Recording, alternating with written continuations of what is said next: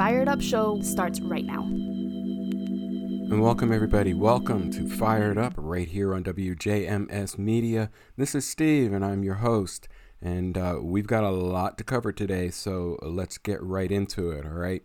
So I want to start off just doing a couple of quick hit stories that made the news last week, starting off with the 45th President of the United States, and something that the Donald mentioned in a televised interview when he was asked by a reporter if he planned on being a dictator should he get elected to a second term.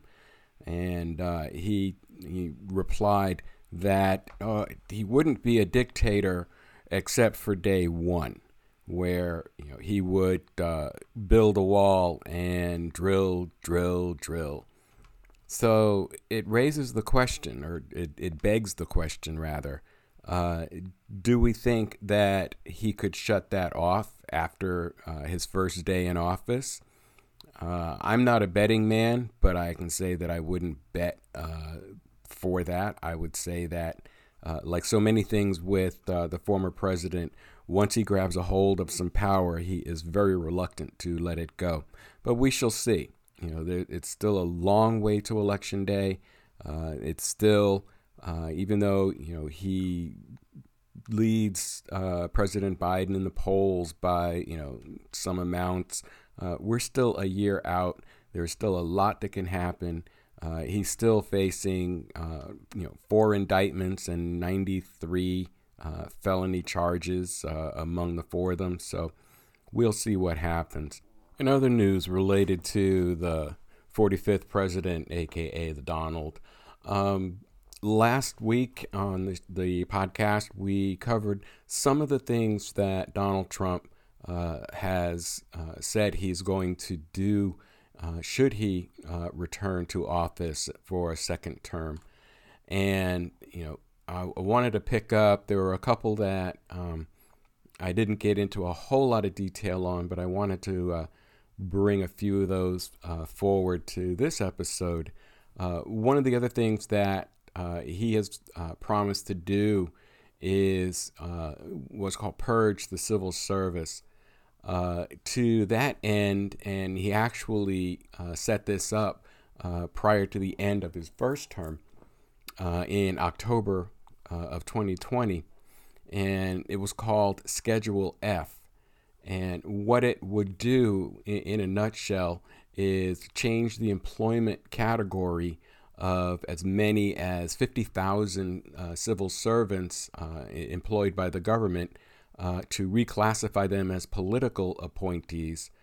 Then he could fire anyone deemed insufficiently loyal to the Donald without having to go through very much detail at all, as the president has the ability to fire just about any federal employees.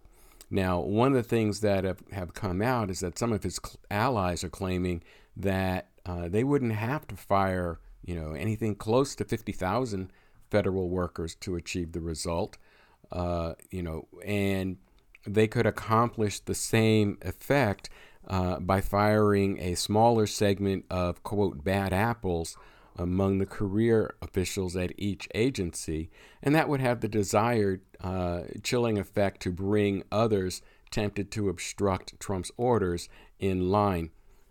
In relation to that, he's also talked about installing thousands of civil service workers loyal to Trump throughout the federal government. So if he eliminates, several thousand people, they would be replaced by essentially sycophants who would do whatever Donald Trump asked them to do. And, this is in line with what was written out in the Project 2025 playbook that was put together by the Heritage Foundation and others.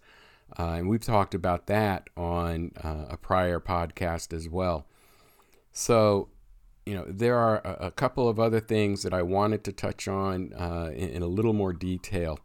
One of the big things that Trump has talked about doing is to round up, detain, and deport millions of undocumented immigrants. So, while he's talked since back as far as his 2016 campaign that he was going to pull these mass deportations, he has only managed, and I'm putting only and managed in air quotes there, to expel several 100,000 people per year, which is similar to the number of deportations during other administrations. So his plans now are to enact mass deportations on a scale that this country has never seen before, with the goal of booting out millions of people each year.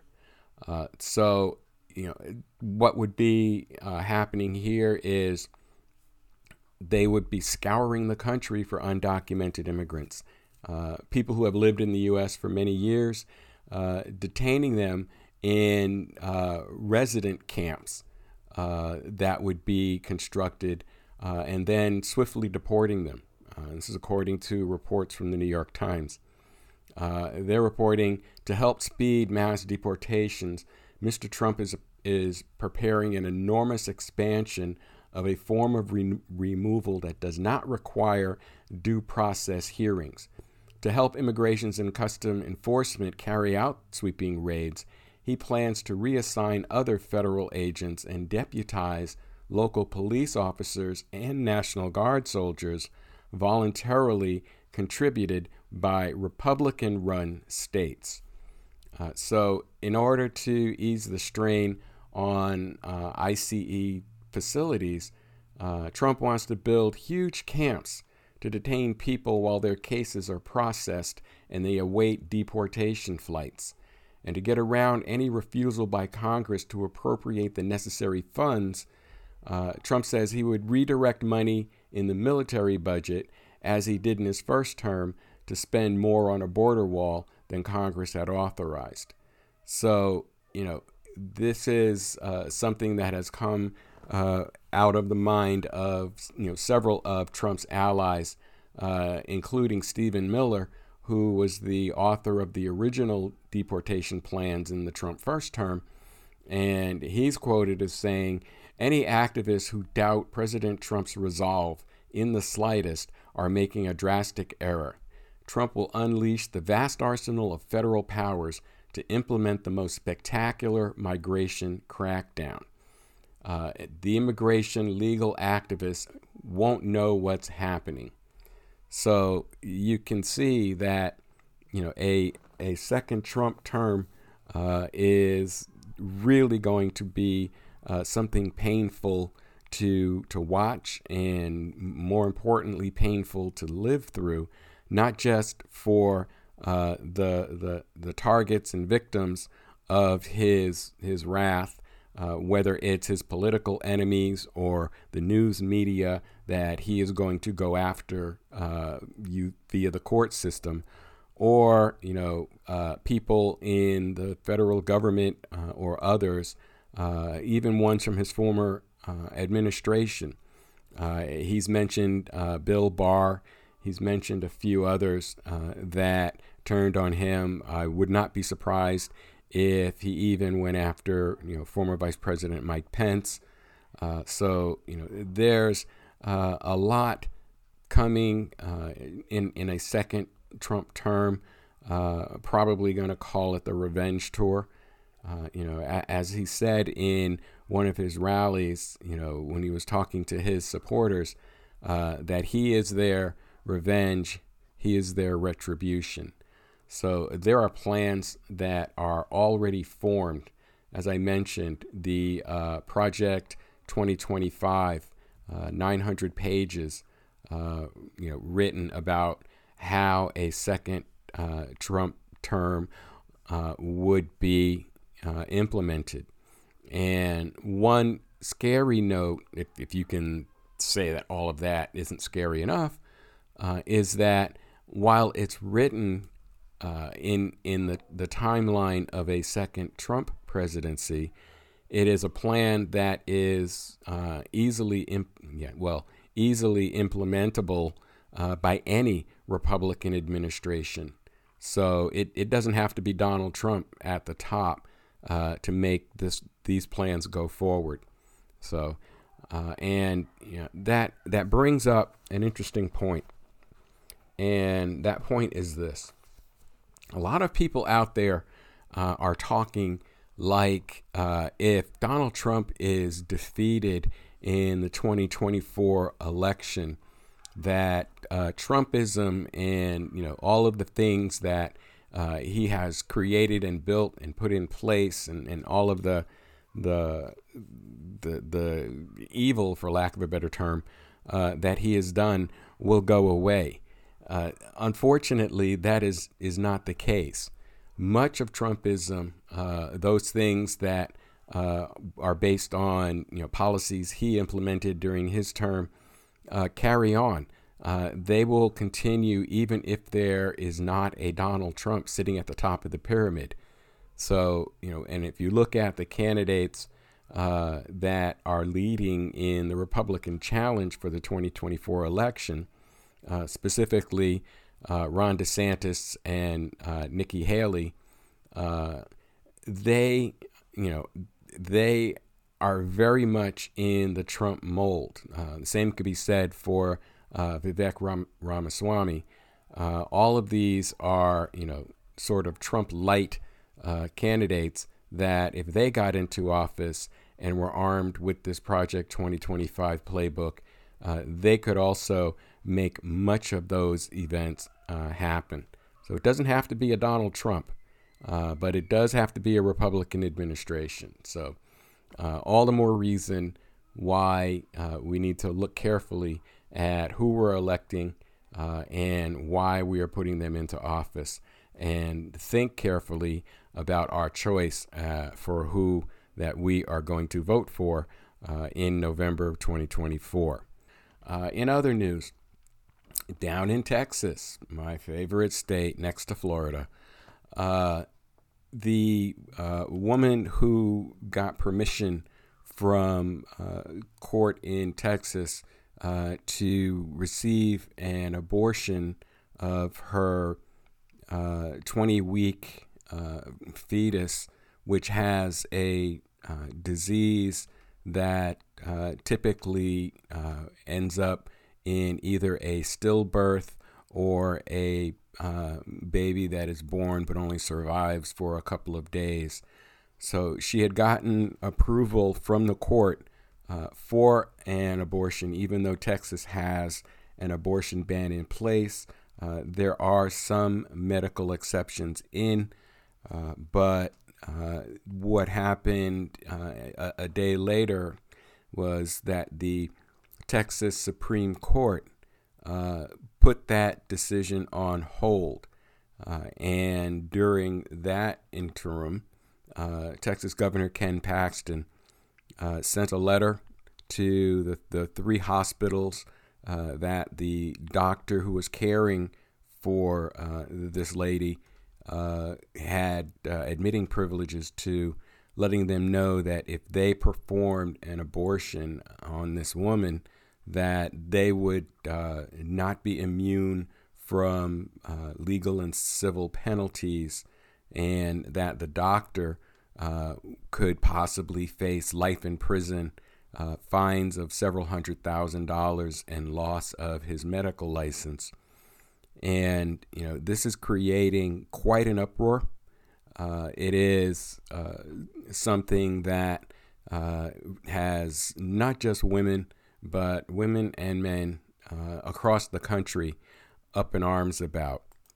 As you know, as we've talked about on this show, Texas has one of the most strict abortion bans in the country, banning the procedure under most circumstances and enabling the state to prosecute people who assist women in receiving abortion care. And this comes from news articles that are all over the media over the last couple of days. Now, while there are medical exceptions to save the life of the mother, but doctors and abortion advocates argue that the law is too vague on what constitutes such a risk, so physicians won't risk providing abortions for fear of potential criminal charges and lawsuits. Governor Paxton's office, as I mentioned, sent a letter to the 3 hospitals that Cox's doctor has admitting privileges in, and threatened that any medical staff that assists in an abortion procedure and the hospitals themselves would also face consequences if the procedure went forward. According to former Rep. Beto O'Rourke, who's Democrat from Texas, he blasted Paxton's response to the ruling, saying, quote, "This is Texas AG Ken Paxton saying he'll throw a woman's doctors in prison for life if they perform a court-granted abortion on a non-viable pregnancy that risks causing her permanent infertility and death." And he concludes his remarks with a question, still think the GOP is pro-life? So the battle lines are definitely drawn in this case.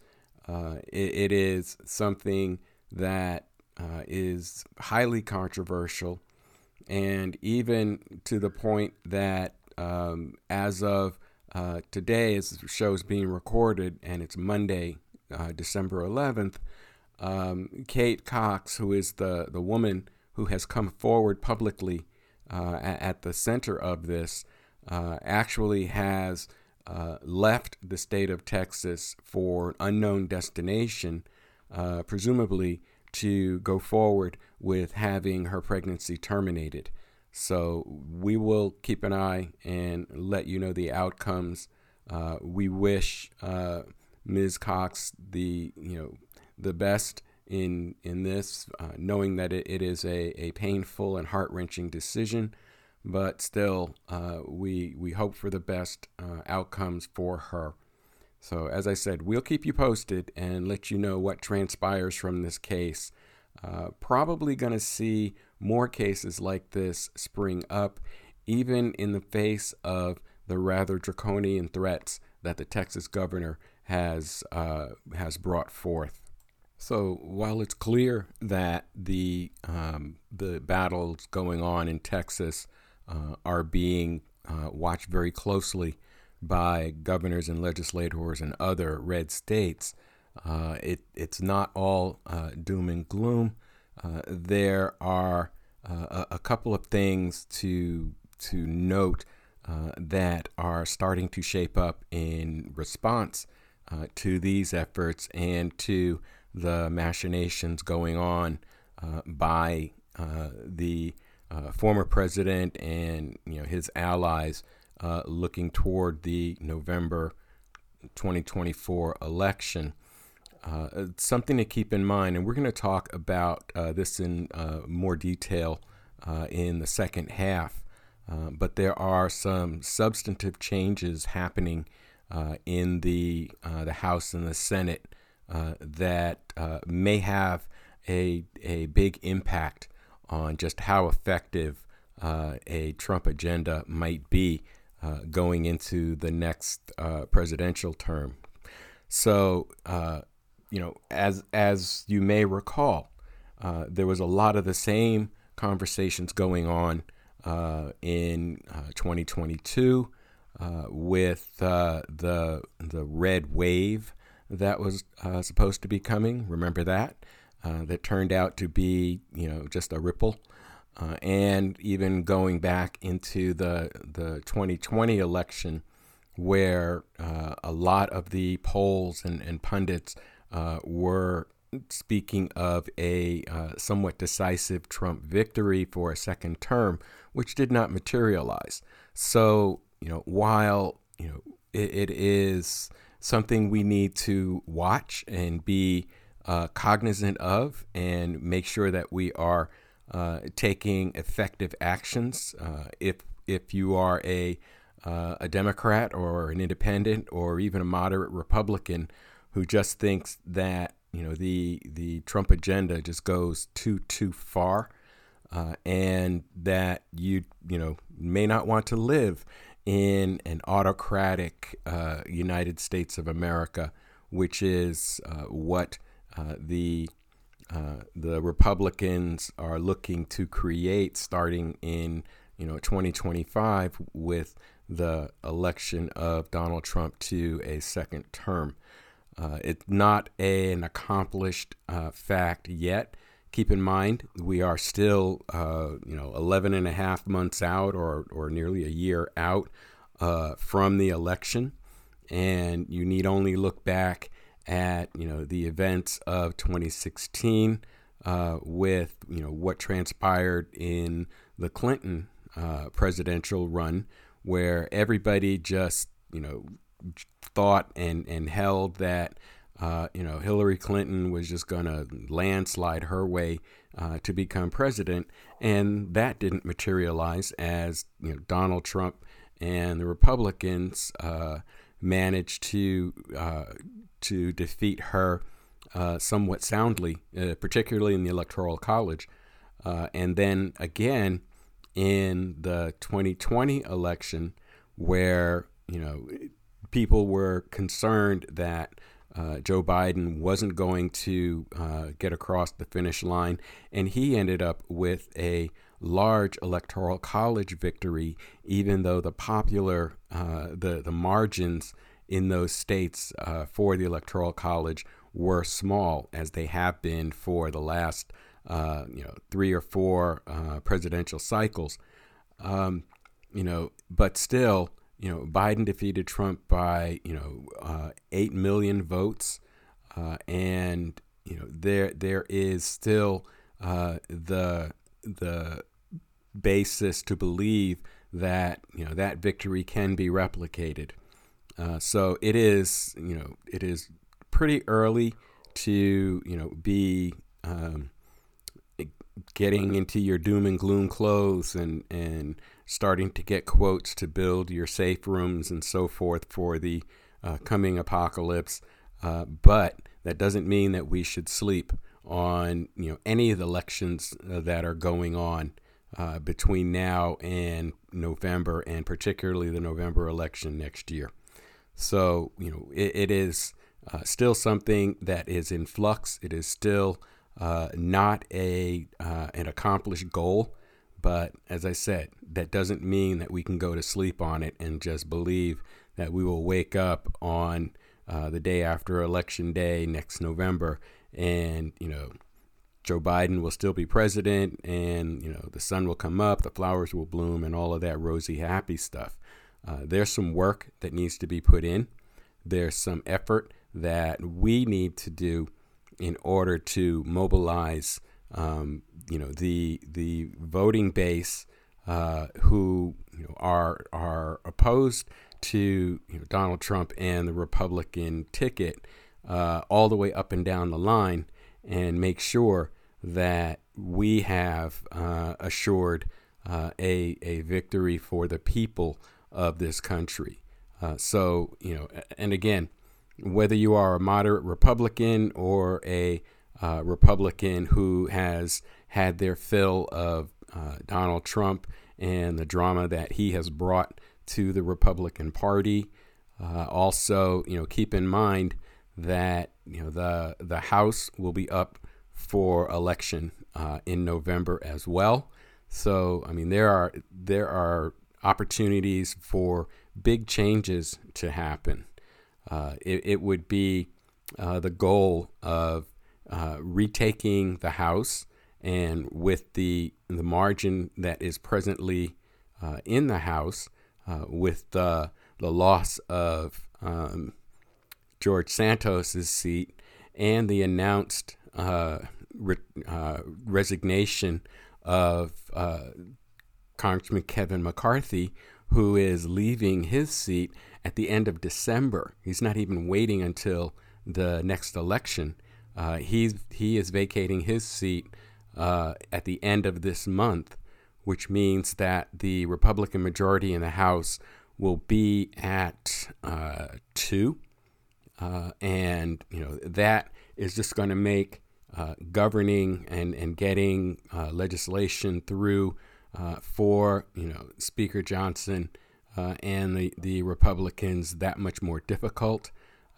It's likely that the Speaker is going to need to reach across the aisle for Democratic support on some key votes that still have to come up.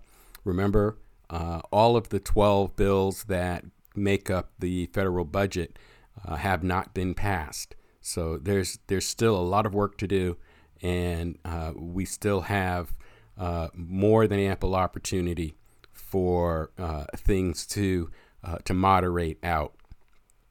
In related news, something else that came up over this last week was that after 7 months of stonewalling and blocking the promotion of some 350 to 400 military officers up through the ranks of 4-star flag officers, Tommy Tuberville has relented and released his block on all of the military elevations below at the rank of 3 stars and below, so that those appointments will be voted on probably over the course of the next week before the Senate and the House leave on their Christmas break,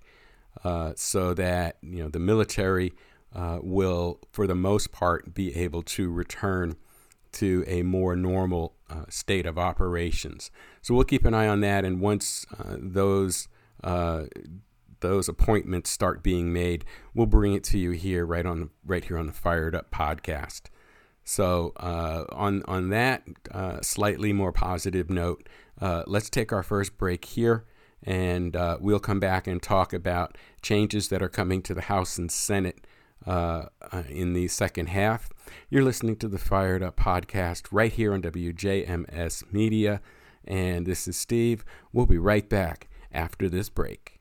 The Alzheimer's Association and the Ad Council present the story of Tom and Levi.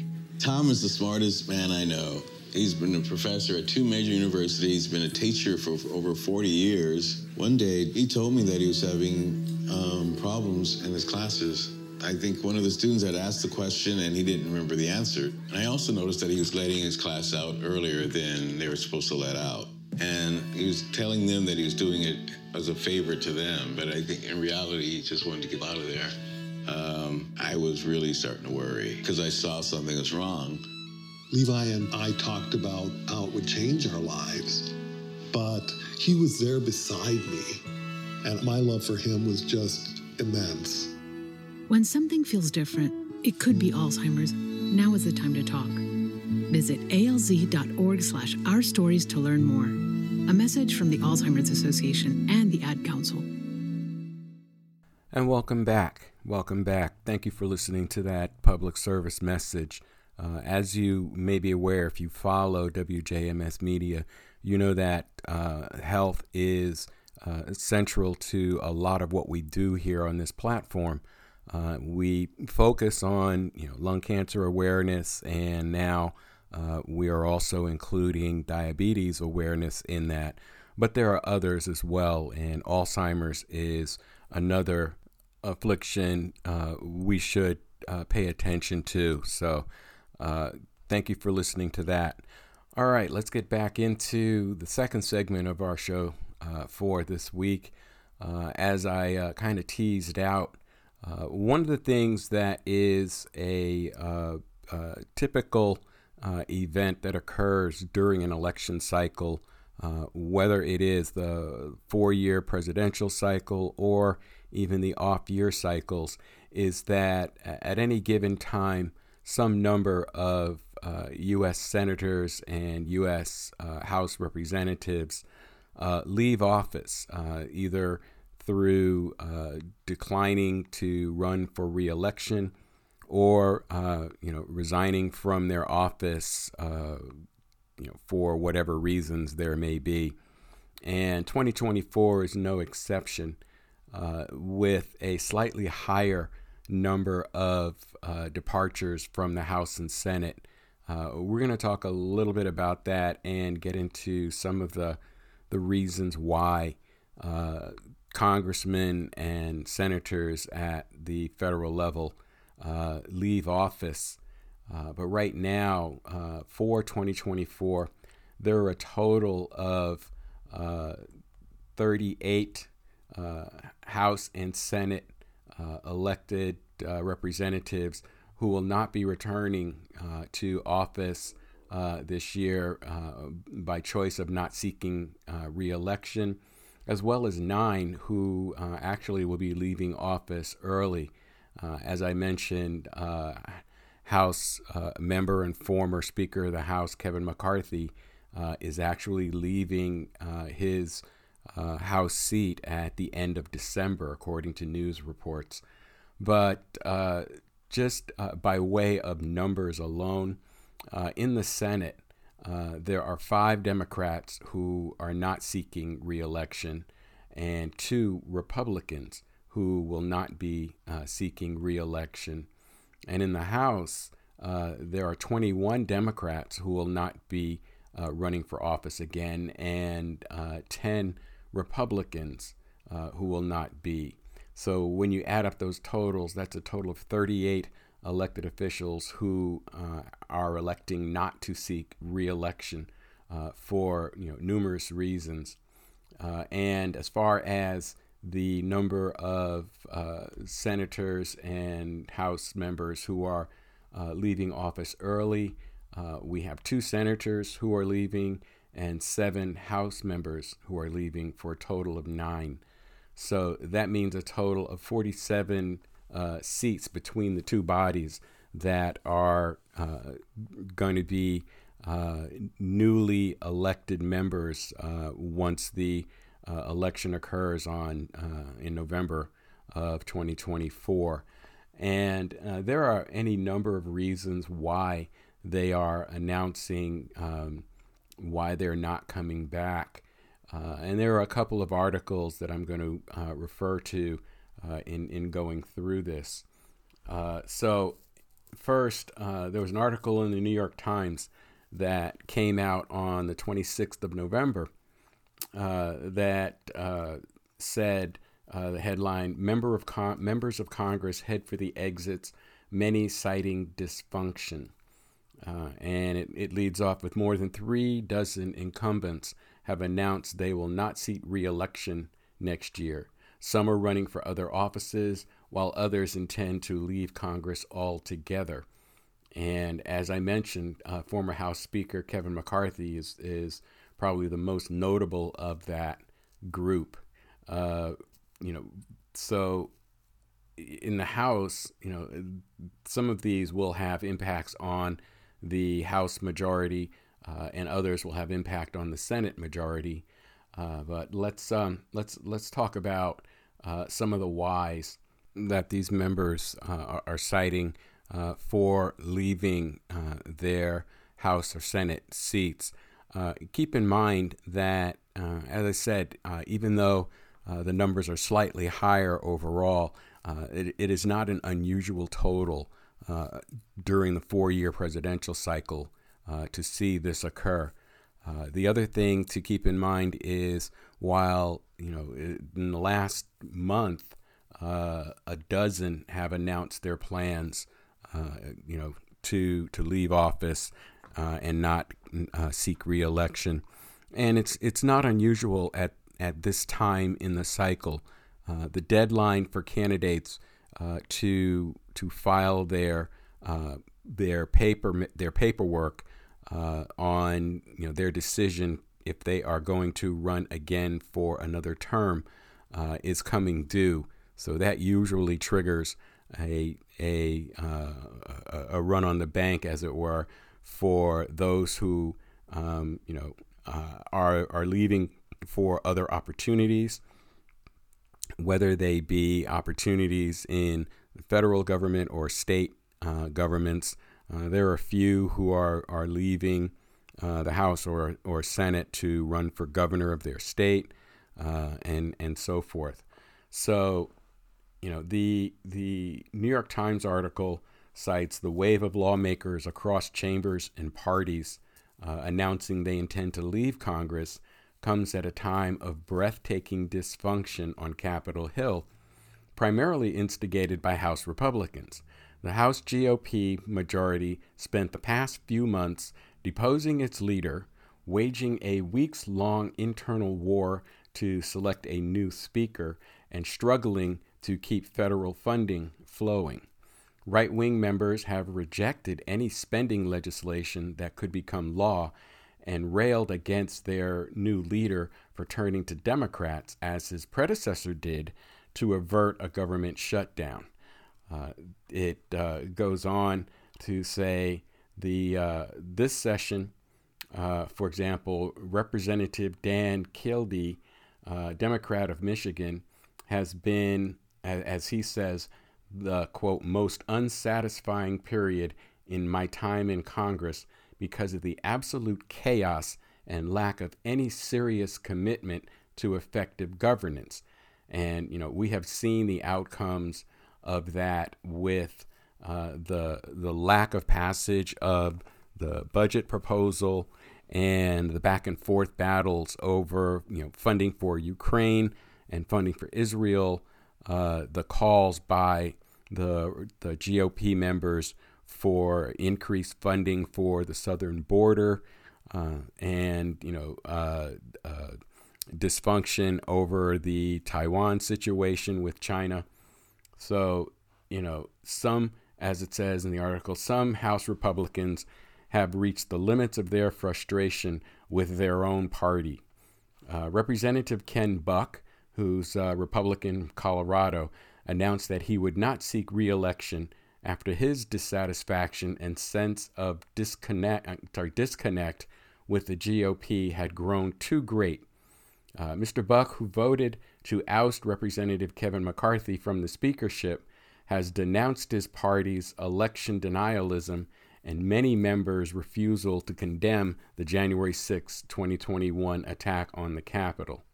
So, stepping out of the article for a second, we see that there has, been a lot to trigger the exodus we see beyond just the normal filing deadline decision point that some have made. Representative Debbie Lesko, who's a Republican of Arizona, said in a statement during the speaker fight last month that she would not run again. Right now, according to her, Washington, D.C. is broken. It is hard to get anything done, she said. The trend extends even to the most influential members of Congress.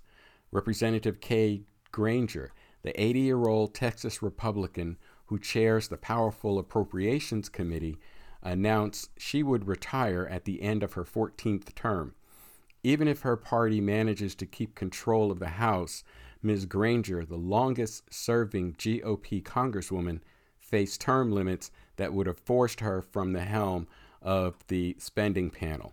So there's a limit on how long the Appropriations Committee chair can sit. It goes on to state, few of the retirements thus far appear likely to alter the balance of power in Congress, where the vast majority of House seats are gerrymandered to be safe for one party or the other. Prime exceptions include Senator Joe Manchin, Democrat of West Virginia, whose retirement will almost certainly mean that Republicans can claim the state's Senate seat and get a leg up to win control of that chamber. So, the object here, and is illustrated, by Congresswoman Lesko and Senator Manchin, is illustrative of some of the reasons why elected lawmakers decide to hang up their shingles and call it a day in terms of serving in their respective houses. And the other article that I came across on this subject, and this one comes from Vox, it cites that the number of retirements in the House this cycle is on par with 2020 and 2022, and that's according to figures from Ballotpedia. The figure in the Senate is slightly higher. The announcements also, surging around the same time they typically do, as I said, around the candidate filing deadlines. However, they state that if the retirements continue at such a rapid pace, however, it's possible for the total number this cycle will exceed past records. Additionally, although these departures follow some recent patterns, there are also unique characteristics in the types of lawmakers who are choosing to leave this term. In the House, several Republicans who've announced retirements or resignations are longtime lawmakers known for adhering to congressional norms and traditions rather than the more disruptive tactics of the far right. So, jumping out of the article, as we've talked about, the effect of so many radical people on the right in the Republican Party, not only has it stirred legislative chaos, but it has also served to push several, as the article says, long-standing members out of the door just out of pure frustration. As we've talked about on this show, and the Vox article backs that up, it says that some of the GOP retirees in both chambers have also expressed concern about the increasingly Trump-centric and extremist direction their party is taking. Multiple lawmakers who are retiring have cited general congressional dysfunction, from difficulty passing major legislation to petty infighting, as a central reason for their departure. According to Kyle Kondik, a political analyst and managing editor at Sabato's Crystal Ball at the University of Virginia, I'm sure the leadership chaos on the Republican side is not helping keep members in Congress, and that's a quote. Quote, overall, though, the House just does not seem a very pleasant place to be. So, it's clear that even, among the hardcore and diehard elected members, they are feeling the pressure of all of the infighting and going on. The article continues talking about party polarization. And it cites, as the House and Senate GOP conferences have become more alt-right friendly, a number of moderate and institutionalist, and it defines those as those interested in preserving norms and traditional procedures when it comes to passing policy. Republicans have decided to call it quits, with some signaling there's a limited place for their vision in their party. As I mentioned, Representative Ken Buck of Colorado is one of the few House Republicans to condemn his party's denialism, cited the GOP's extremism on this issue as a specific reason for his retirement. Quote, too many Republican leaders are lying to America, claiming that the 2020 election was stolen, describing January 6th as an unguided tour of the Capitol, and asserting that the ensuing prosecutions are a weaponization of our justice system. To give a couple more examples, Kevin McCarthy and his ally, Representative Patrick McHenry, he's the representative who served as acting speaker after McCarthy was deposed, and who is also leaving, are among the Republicans who, although they backed Trump, were slightly more institutionalist as well. Both members opposed shutting down the government as leverage for funding cuts, for example, and both struggled with the demands of an ascendant far right that made it clear the duo's style of politics was out of fashion. Representative Kay Granger, the head of the House Appropriations Committee, who's long been steeped in policy-making processes, is among those stepping down too. According to Cook Political Report's David Wasserman, in an interview with Axios in November, he said, quote, what's very pronounced for 2024 is we're seeing a raft of retirements on the part of more institutionalist members. I think that the list on the Republican side will grow in the next month. So, as the article states, the more when they say institutions, the more traditional Republicans are, I guess, seeing handwriting written on the wall, and are essentially pulling the ripcord and saying, okay, I'm gonna step aside, move aside, run aside, making way for new blood in the chambers. Now, it remains to be seen just what type of Republicans are going to replace them. However, the betting odds are that they will be more toward the conservative side, more affinity, or have more affinity with MAGA, for example, than the current occupants of those seats. In the Senate, Senator Mitt Romney, the only Republican to vote to convict Trump in his impeachment trial twice, is also a notable retirement on the GOP side, who's openly criticized the former president and cited as much in an interview with ABC News' Rachel Scott. He stated, quote, "Look, my wing of the party talks about policy and about issues that will make a difference to the lives of the American people. The Trump wing of the party talks about resentments of various kinds and getting even and settling scores and revisiting the 2020 election." And I'd have to say I agree with that.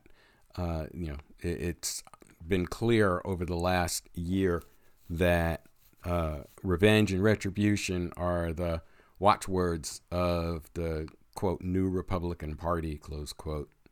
Another area of discontent is the dysfunction, as we've mentioned above, in the party. And the Vox article talks about a byproduct of the political polarization in Congress has also been an increased level of dysfunction. It cites this past term that dysfunction has been especially apparent in the House, where members struggle to elect a speaker, threatened to enable a debt default, and deposed McCarthy over his unwillingness to shut down the government. We've had instances of members on both sides calling each other names, accusing members of the other party with being hate mongers, using procedural tactics to punish one another, engaging in bullying, and even reportedly participating in alterations. So what we've seen is that there is, a growing divide, as stated by Senator Joe Manchin in his retirement announcement on video. The growing divide between Democrats and Republicans is paralyzing Congress and worsening our nation's progress. And worsening our nation's problems, excuse me.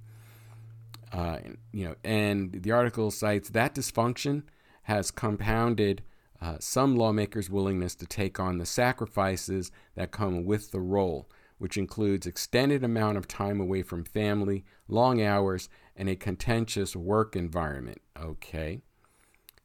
There's another category that's cited in the article. It says personal ambition. And it talks about others who've announced their departures are doing so for a simple reason. They're interested in higher office. It cites in the House 9 of the Democratic members who's opted out of re-election are now vying for the Senate, including Representatives Katie Porter, Adam Schiff, and Barbara Lee in California, Representative Ruben Gallego in Arizona, Representative Elissa Slotkin in Michigan, Representative Colin Allred in Texas, Representative David Trone in Maryland, and Representative Lisa Blunt Rochester in Delaware, and Representative Andy Kim in New Jersey. On the Republican side, Representative Alex Mooney in West Virginia and Representative Jim Banks in Indiana are simply vying for Senate seats next year. So, the ambition is there, and some congressmen and women are taking advantage of that. And then it talks about, finally, under the category of electoral changes, it says, finally, some retirements are related to members getting drawn out of their districts by gerrymandering, which has made it impossible for them to win re-election. North Carolina Democrat Rep. Jeff Jackson has discussed the issue candidly, saying, quote, "I've officially been drawn out of my congressional districts by a small group of politicians." In a video on the subject, his North Carolina district has since been redrawn by the legislature to lean more heavily to the right, a change that takes effect this year. Representative Kathy Manning, who's also a Democrat of North Carolina, has seen the same thing happen to her district and announced that she won't run for re-election. According to her, it says politicians should not choose their voters. Voters should choose their representatives. I think I'm going to see if I can get that on a t-shirt. But both of their cases underscore how the Republican-led state legislature is attempting to skew electoral maps in favor of their party's candidates. And we have gone into that at length in our segments on gerrymandering. So, there is a lot going on in Washington, D.C. politics.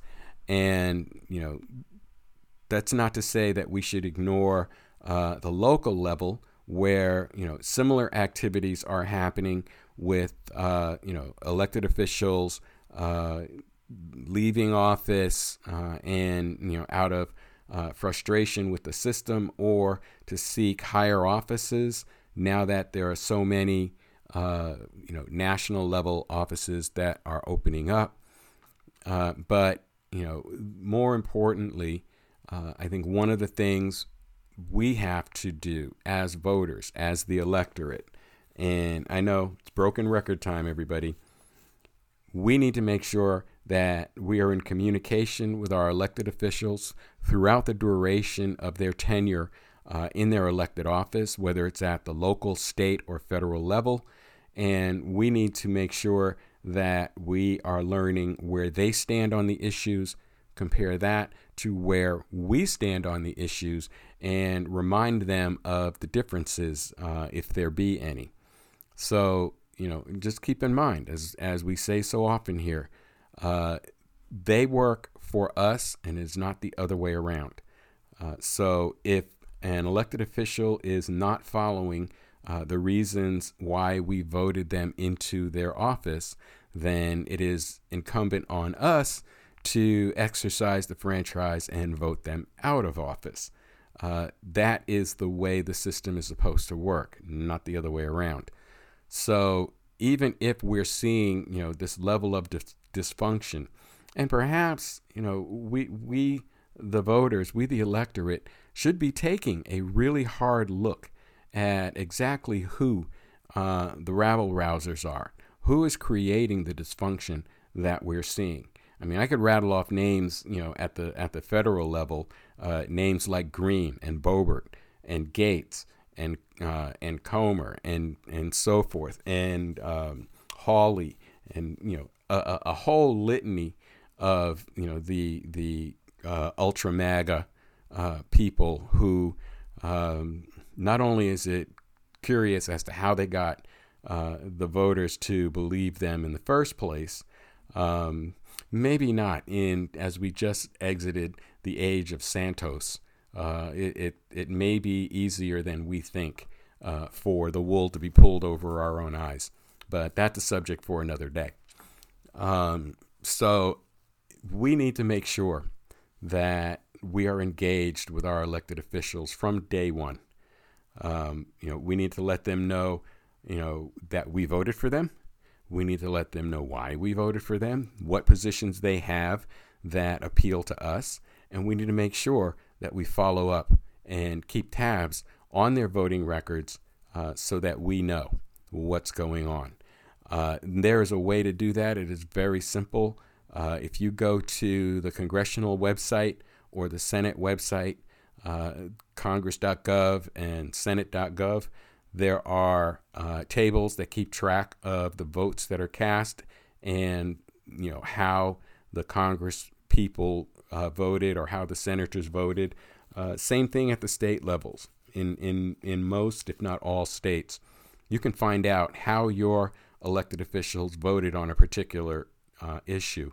And if that is counter to your desires, you can then use that information when you call or write to them and say, I saw your recorded vote on, measure XYZ, and I'm not happy with that.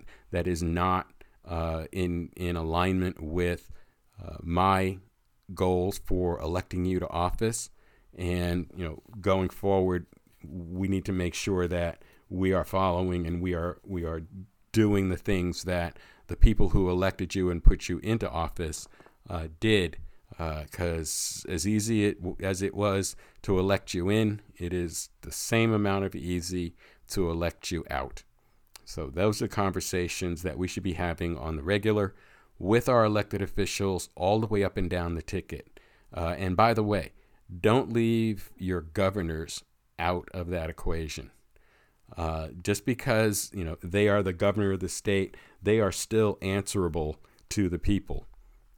Any elected office is answerable to the constituents that vote them in. So if your governor, say for example, as we talked about in the first segment, if you're in Texas and the actions of Governor Governor Abbott and Attorney General Paxton don't meet with your approval, say, I don't know, for instance, the way they handled a pregnant woman with a baby that would be born more likely dead than alive, and so forth, then you need to be having regular conversations with their office, letting them know, multiple calls. Don't just call once. This cannot be a one and done. You've got to be talking with them every week with new opinions, new positions, new requirements, new demands on what they need to do. You need to be, to put it where the goats can get it, you need to be a royal pain in their ass in order of what you elected them to do and what they are or are not doing toward that goal. That's how you hold your elected officials accountable. That is our responsibility as citizens in this country. And if we don't want to see the kind of, authoritarian, draconian conditions that we're hearing about in our national elections, this is the way we do it. So we're going to be talking about these subjects throughout this coming year. This is a national election year.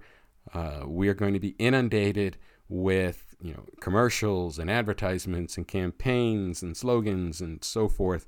But we need to make sure that we are reciprocating with communications to our elected officials and to those who seek to be elected. All right. So that's what we're going to do. And we will bring you much more of this as we go forward. That's going to do it for this episode of Fired Up. Thank you so much for listening. I do appreciate it. Any comments or questions, please send an email to firedupradio@yahoo.com. I'd love to hear your thoughts and get your comments. And let's start a dialogue. So with that being said, I look forward to speaking with all of you again and hope that everybody stays safe. And I will talk to you again in 7 days.